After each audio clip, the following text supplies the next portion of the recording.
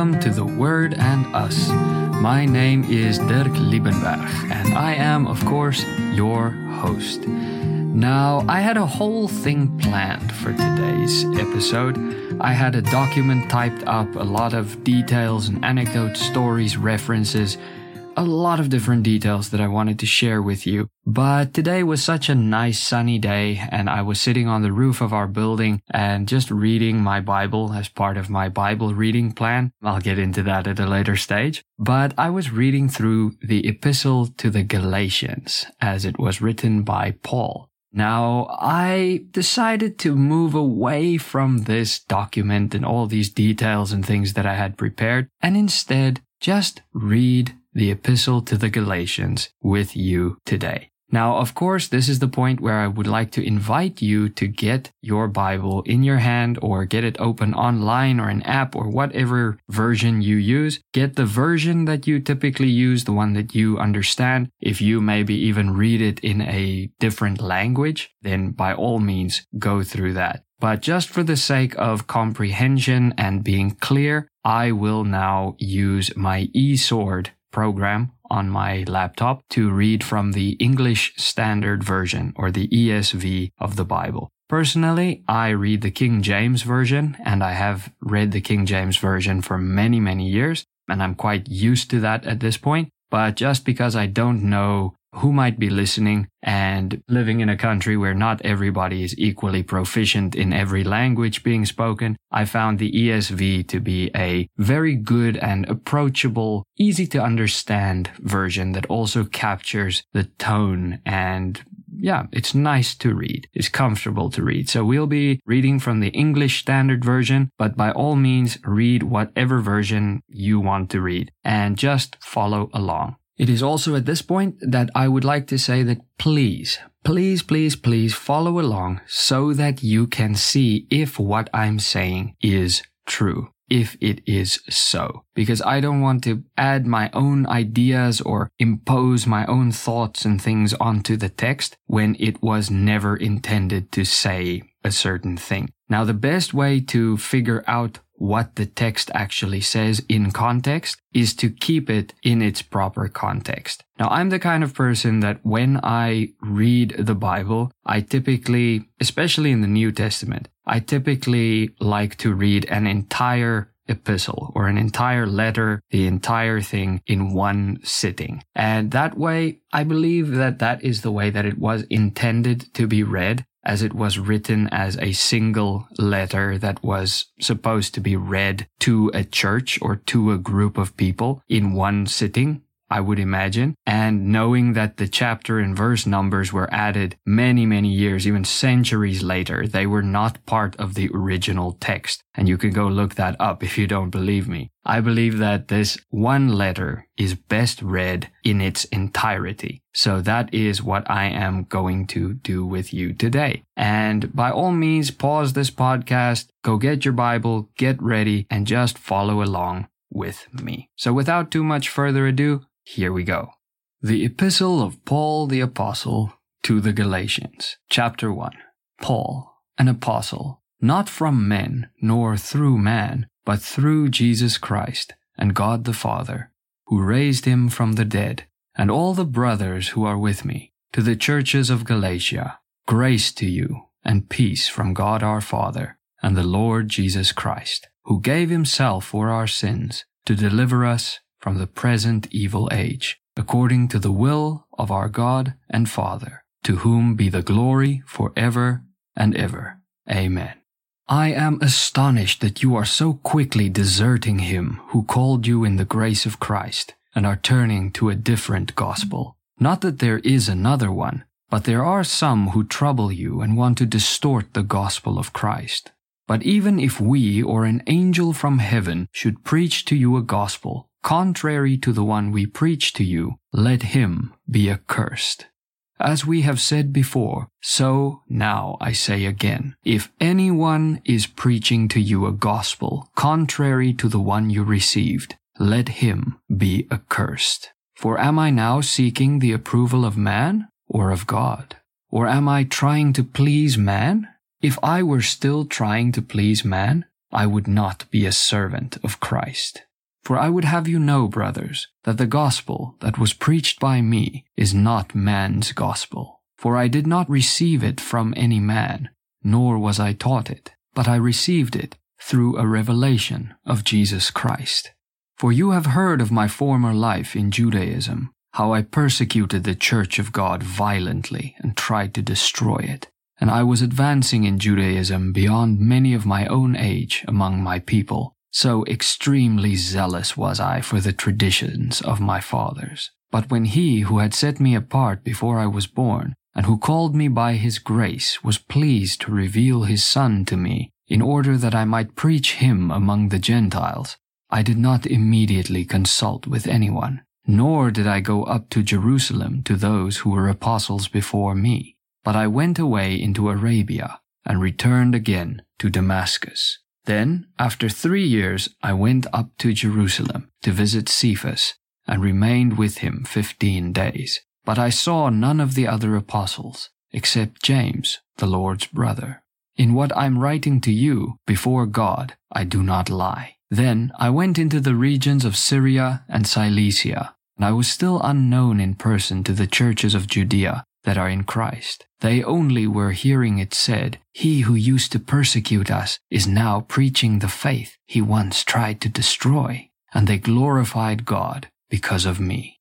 Now that's the end of chapter 1, and I just want to point out a few things that I think are very, very interesting. First of all, in verse 6, he says that he's astonished that people, the believers in this case, are so quickly deserting him who called them to the grace of Christ, and they are turning to a different gospel. Not that there is another one, but there are some who trouble them and want to distort the gospel of Christ. Meaning that even at the time when this letter was written, which according to the information that I could find online was around the year 56 AD, already then people were trying to twist and change the gospel into something else. And this is a very stern, a very serious warning against that kind of thing, that he says twice. If anyone tries to preach this different, distorted, twisted gospel, that person should be accursed or accursed. That is quite heavy and serious language to use in this case, because that is a very, very big deal. I also find it very interesting in chapter 1 verse 10, where he says that, "Am I trying to please man, or seeking the approval of man, or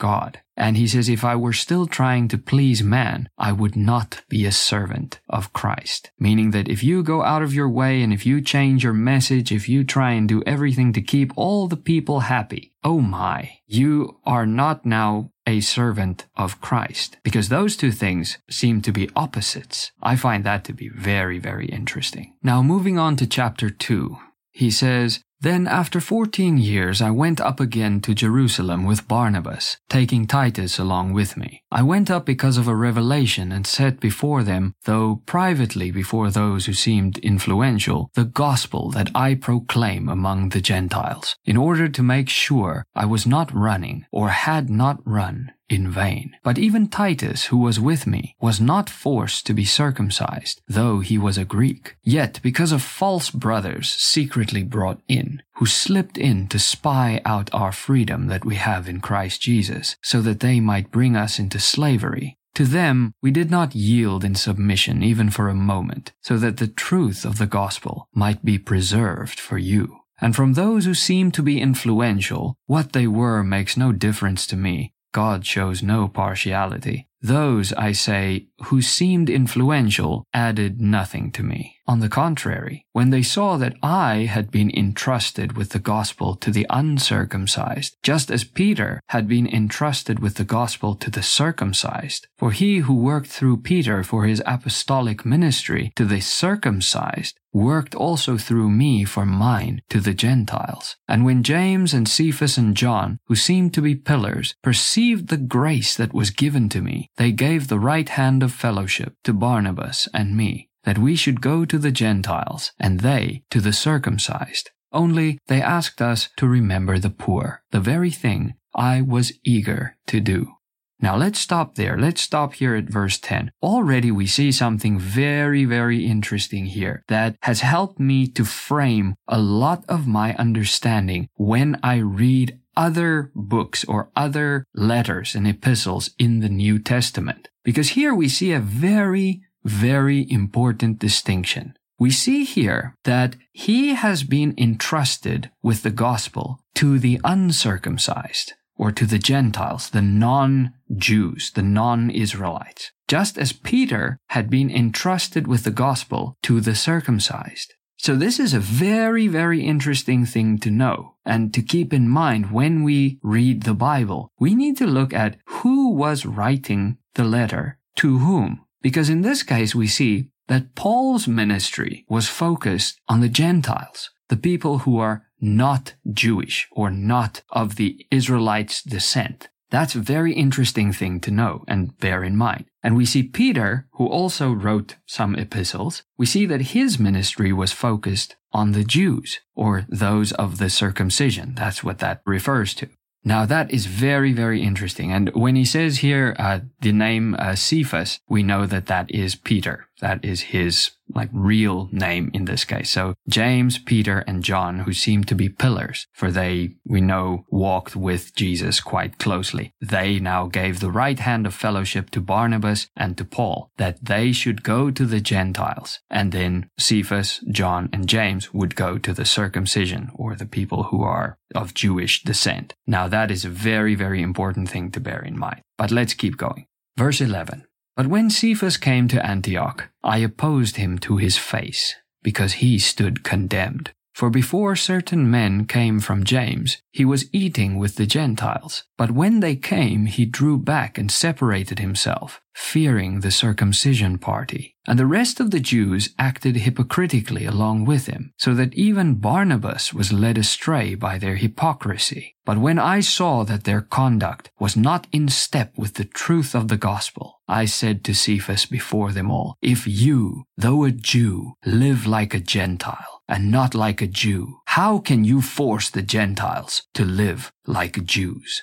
This is a very interesting encounter, a very interesting power dynamic going on here, where Paul basically rebukes and openly confronts Peter about something that he's done. Now, bearing in mind, Peter was one of the original disciples, the original apostles. He walked with Jesus, and Paul didn't. But still, Paul was in a position where he now confronted Peter about this hypocrisy, quite publicly, that he, in front of everyone, rebuked him. But we keep going. Chapter 2, verse 15. We ourselves are Jews by birth and not Gentile sinners. Yet we know that a person is not justified by works of the law, but through faith in Jesus Christ. So we also have believed in Christ Jesus in order to be justified by faith in Christ and not by works of the law. Because by works of the law, no one will be justified. But if in our endeavor to be justified in Christ, we too were found to be sinners, is Christ then a servant of sin? Certainly not.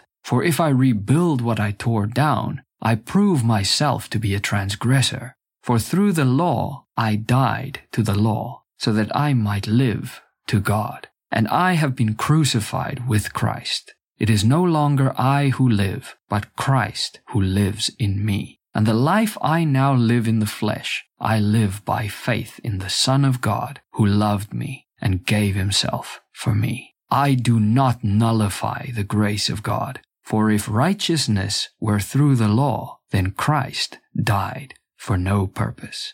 Wow. Now here we start to see a very interesting dynamic. We start to see how the law and faith in Christ are opposites of each other. These two things do not go together. Now this is where this twisting of the gospel comes in, where some people, these Judaizers, as they're called, told some people, yes, you believe in Jesus, but you now also need to keep these laws. You also need to keep the law here, or else your faith is not complete in this sense. This is what's going on. That even the Gentiles, the non-Jewish believers, in this case, the Greeks, they are expected to live like the Jews. But then when Peter and the others were alone with the Gentiles, they did not themselves even live like the Jews. So we see here there's a big difference between these two ways of living. But we keep going on to chapter 3. Now, what I want you to be aware of here is the difference between faith and the law, and how these two things are set in opposition to each other. So let's read this together. Chapter 3.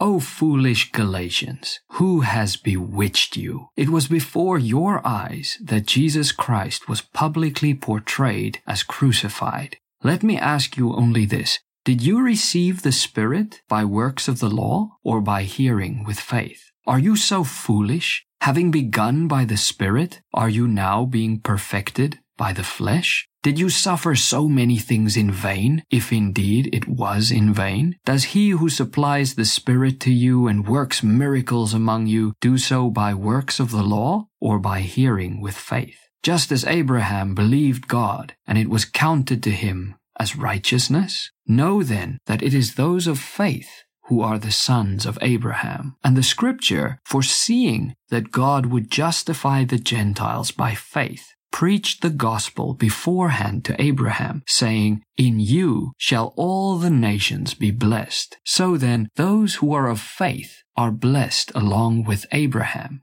the man of faith. For all who rely on works of the law are under a curse. For it is written, Cursed be everyone who does not abide by all things written in the book of the law and do them. Now it is evident that no one is justified before God by the law, for the righteous shall live by faith. But the law is not of faith, rather the one who does them shall live by them. Christ redeemed us from the curse of the law by becoming a curse for us. For it is written, Cursed is everyone who is hanged on a tree, so that in Christ Jesus the blessing of Abraham might come to the Gentiles, so that we might receive the promised Spirit through faith.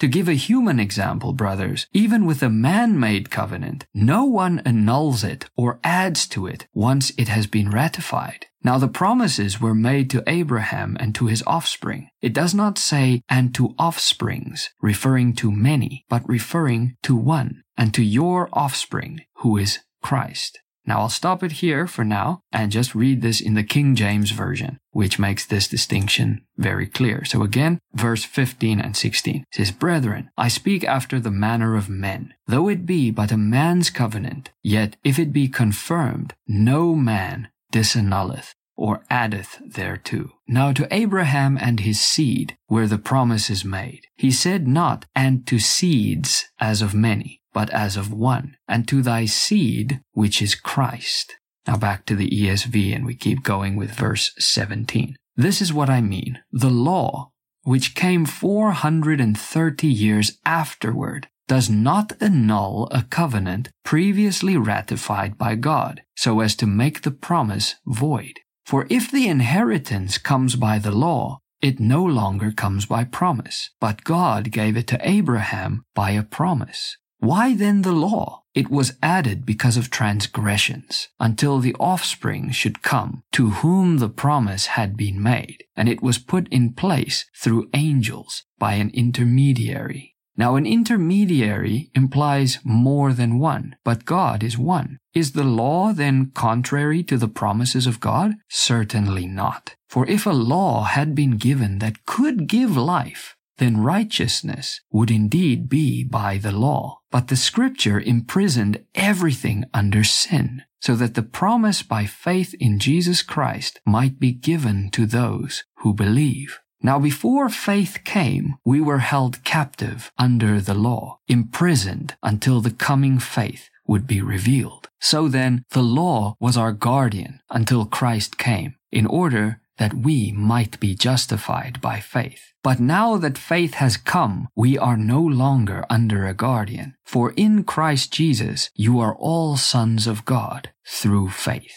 Now I'll go back to the King James Version for this part. Verse 23. But before faith came, we were kept under the law, shut up unto the faith which should afterwards be revealed. Wherefore the law was our schoolmaster to bring us unto Christ, that we might be justified by faith. But after that faith is come, we are no longer under a schoolmaster, for ye are all the children of God by faith in Christ Jesus. Verse 27. For as many of you as were baptized into Christ have put on Christ. There is neither Jew nor Greek, there's neither slave nor free, there's no male and female, for you are all one in Christ Jesus. And if you are Christ's, then you are Abraham's offspring, heirs according to promise. Let's move on to chapter 4. I mean that the heir, as long as he is a child, is no different from a slave, though he is the owner of everything. But he is under guardians and managers until the date set by his father. In the same way, we also, when we were children, were enslaved to the elementary principles of the world. But when the fullness of time had come, God sent forth his Son, born of woman, born under the law, to redeem those who were under the law, so that we might receive adoption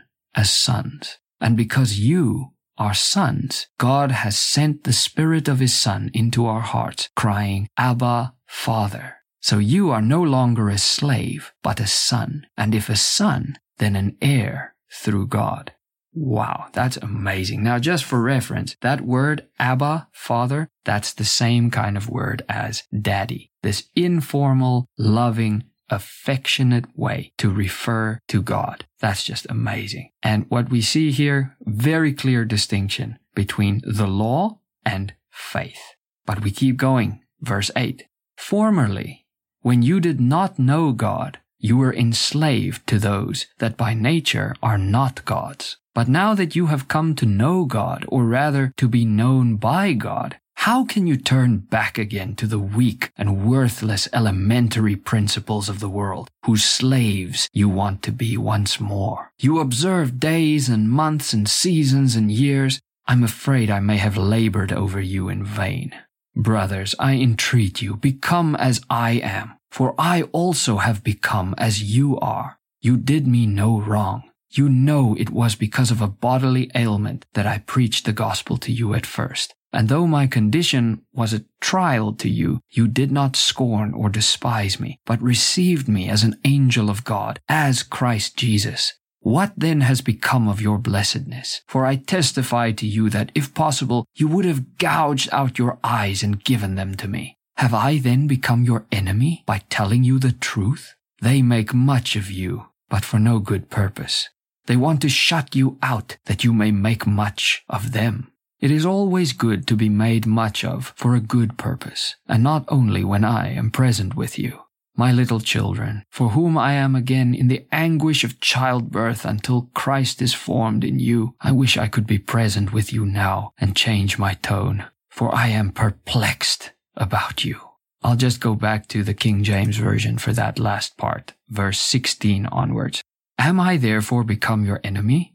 Because I tell you the truth? They zealously affect you, but not well. Yea, they would exclude you, that ye might affect them. But it is good to be zealously affected always in a good thing, and not only when I am present with you. My little children, of whom I travail in birth again until Christ be formed in you, I desire to be present with you now, and to change my voice, for I stand in doubt of you. Verse 21, ESV. Tell me, you who desire to be under the law, do you not listen to the law? For it is written that Abraham had 2 sons, one by a slave woman and one by a free woman. But the son of the slave was born according to the flesh, while the son of the free woman was born through promise. Now this may be interpreted allegorically. These women are 2 covenants. One is from Mount Sinai, bearing children for slavery. She is Hagar. Now Hagar is Mount Sinai in Arabia. She corresponds to the present Jerusalem, for she is in slavery with her children. But the Jerusalem above is free, and she is our mother. For it is written, Rejoice, O barren one who does not bear. Break forth and cry aloud, you who are not in labor. For the children of the desolate one will be more than those of the one who has a husband. Now you, brothers, like Isaac, are children of promise. But just as at that time he who was born according to the flesh persecuted him who was born according to the Spirit, so also it is now. But what does the Scripture say? Cast out the slave woman and her son, for the son of the slave woman shall not inherit with the son of the free woman. So, brothers, we are not children of the slave, but of the free woman. How can you make it any clearer than this? Cast out the slave woman and her son. Cast out the old covenant. Cast out the covenant of Moses' law, the Mosaic law. Cast that out. Throw it out. You don't want anything more to do with that, because the son of the slave woman will not inherit with the son of the free woman. The old covenant is gone. It's over and done with. Because this whole old covenant thing, it's a curse. We saw that in the previous chapters. It's a curse. Jesus had to take the curse on himself so that we could receive the blessing, because there's no way that we could ever fulfill the old covenant. It's impossible. And either way, now that faith has come, we are no longer under that schoolmaster. The point of the law, the point of the old covenant is to bring us to Jesus. And now that we are with Jesus, we have him, we have arrived at the destination that this covenant was supposed to bring us to. We are there now. We don't need it anymore. We can throw it out. But let's keep going. Chapter 5. For freedom, Christ has set us free. Stand firm, therefore, and do not submit again to a yoke of slavery. Look, I, Paul, say to you that if you accept circumcision, Christ will be of no advantage to you. I testify again to every man who accepts circumcision that he is obligated to keep the whole law. You are severed from Christ. You are cut off from Christ. You who would be justified by the law. You have fallen away from grace. For through the Spirit, by faith, we ourselves eagerly wait for the hope of righteousness. For in Christ Jesus, neither circumcision nor uncircumcision counts for anything, but only faith working through love. You were running well. Who hindered you from obeying the truth? This persuasion is not from him who calls you. A little leaven leavens the whole lump. I have confidence in the Lord that you will take no other view, and the one who is troubling you will bear the penalty, whoever he is. But if I, brother, shall preach circumcision, why am I still being persecuted? In that case, the offense of the cross has been removed. I wish those who unsettle you would emasculate themselves. For you were called to freedom, brothers. Only do not use your freedom as an opportunity for the flesh, but through love serve one another. For the whole law is fulfilled in one word: you shall love your neighbor as yourself. But if you bite and devour one another, watch out that you are not consumed by one another. But I say, walk by the Spirit, and you will not gratify the desires of the flesh. For the desires of the flesh are against the Spirit, and the desires of the Spirit are against the flesh. For these are opposed to each other, to keep you from doing the things you want to do. But if you are led by the Spirit, you are not under the law. Now the works of the flesh are evident: sexual immorality, impurity, sensuality, idolatry, sorcery, enmity, strife, jealousy, fits of anger, rivalries, dissensions, divisions, envy, drunkenness, orgies, and things like these. I warn you, as I warned you before, that those who do such things will not inherit the kingdom of God. But the fruit of the Spirit is love, joy, peace, patience, kindness, goodness, faithfulness, gentleness, self-control. Against such things there is no law. And those who belong to Christ Jesus have crucified the flesh with its passions and desires. If we live by the Spirit, let us also keep in step with the Spirit.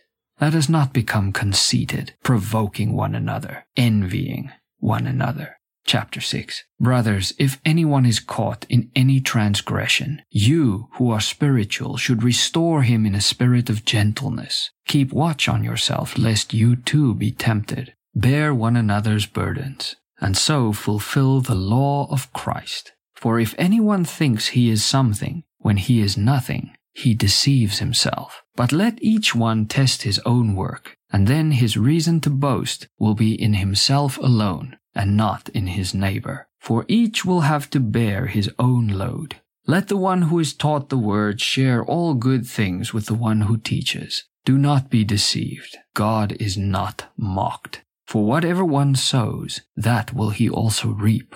For the one who sows to his own flesh will from the flesh reap corruption. But the one who sows to the Spirit will from the Spirit reap eternal life. And let us not grow weary in doing good, for in due season we will reap if we do not give up. So then, as we have opportunity, let us do good to everyone, and especially to those who are of the household of faith. See with what large letters I'm writing to you with my own hand. It is those who want to make a good showing in the flesh who would force you to be circumcised, and only in order that they may not be persecuted for the cross of Christ. For even those who are circumcised do not themselves keep the law, but they desire to have you circumcised, so that they may boast in your flesh. But far be it from me to boast, except in the cross of our Lord Jesus Christ, by which the world has been crucified to me, and I to the world. For neither circumcision counts for anything, nor uncircumcision, but a new creation. And as for all who walk by this rule, peace and mercy be unto them, and upon the Israel of God. From now on, let no one cause me trouble, for I bear on my body the marks of Jesus. The grace of our Lord Jesus Christ be with your spirit, brothers. Amen. And that brings us nicely to the end of the epistle to the Galatians, written by the Apostle Paul. Now, I hope that you have been blessed and that you have been encouraged and edified and that you have learned something from this episode today. I hope that you maybe have a new perspective on this epistle as a whole, or maybe just one of the chapters, one of the parts, one of the themes in it perhaps, that maybe didn't really make sense to you before, or that you maybe thought you understood but you didn't really understand how it all fits together. Whatever the case may be, I hope that this has been a blessing to you, and I want to leave you with the following takeaways from this, based on what we've read today. First of all, it is very, very important to really think about who you are listening to when it comes to your spiritual instruction and edification, because we know that this letter was started off with a warning against false teachers, people perverting and twisting the gospel into something else. So be very, very careful and be vigilant. Use wisdom, use your discernment to find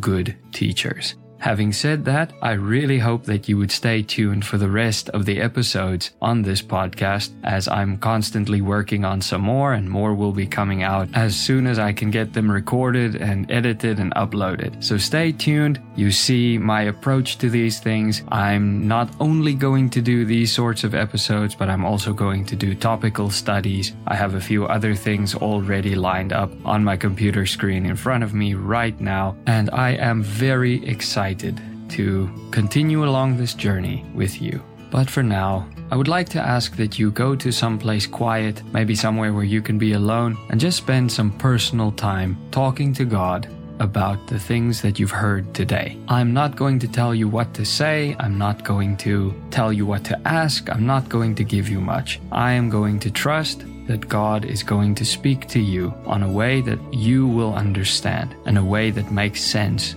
to you. So take some time, go and talk to Him, and more importantly than that, listen and see what He has to say to you.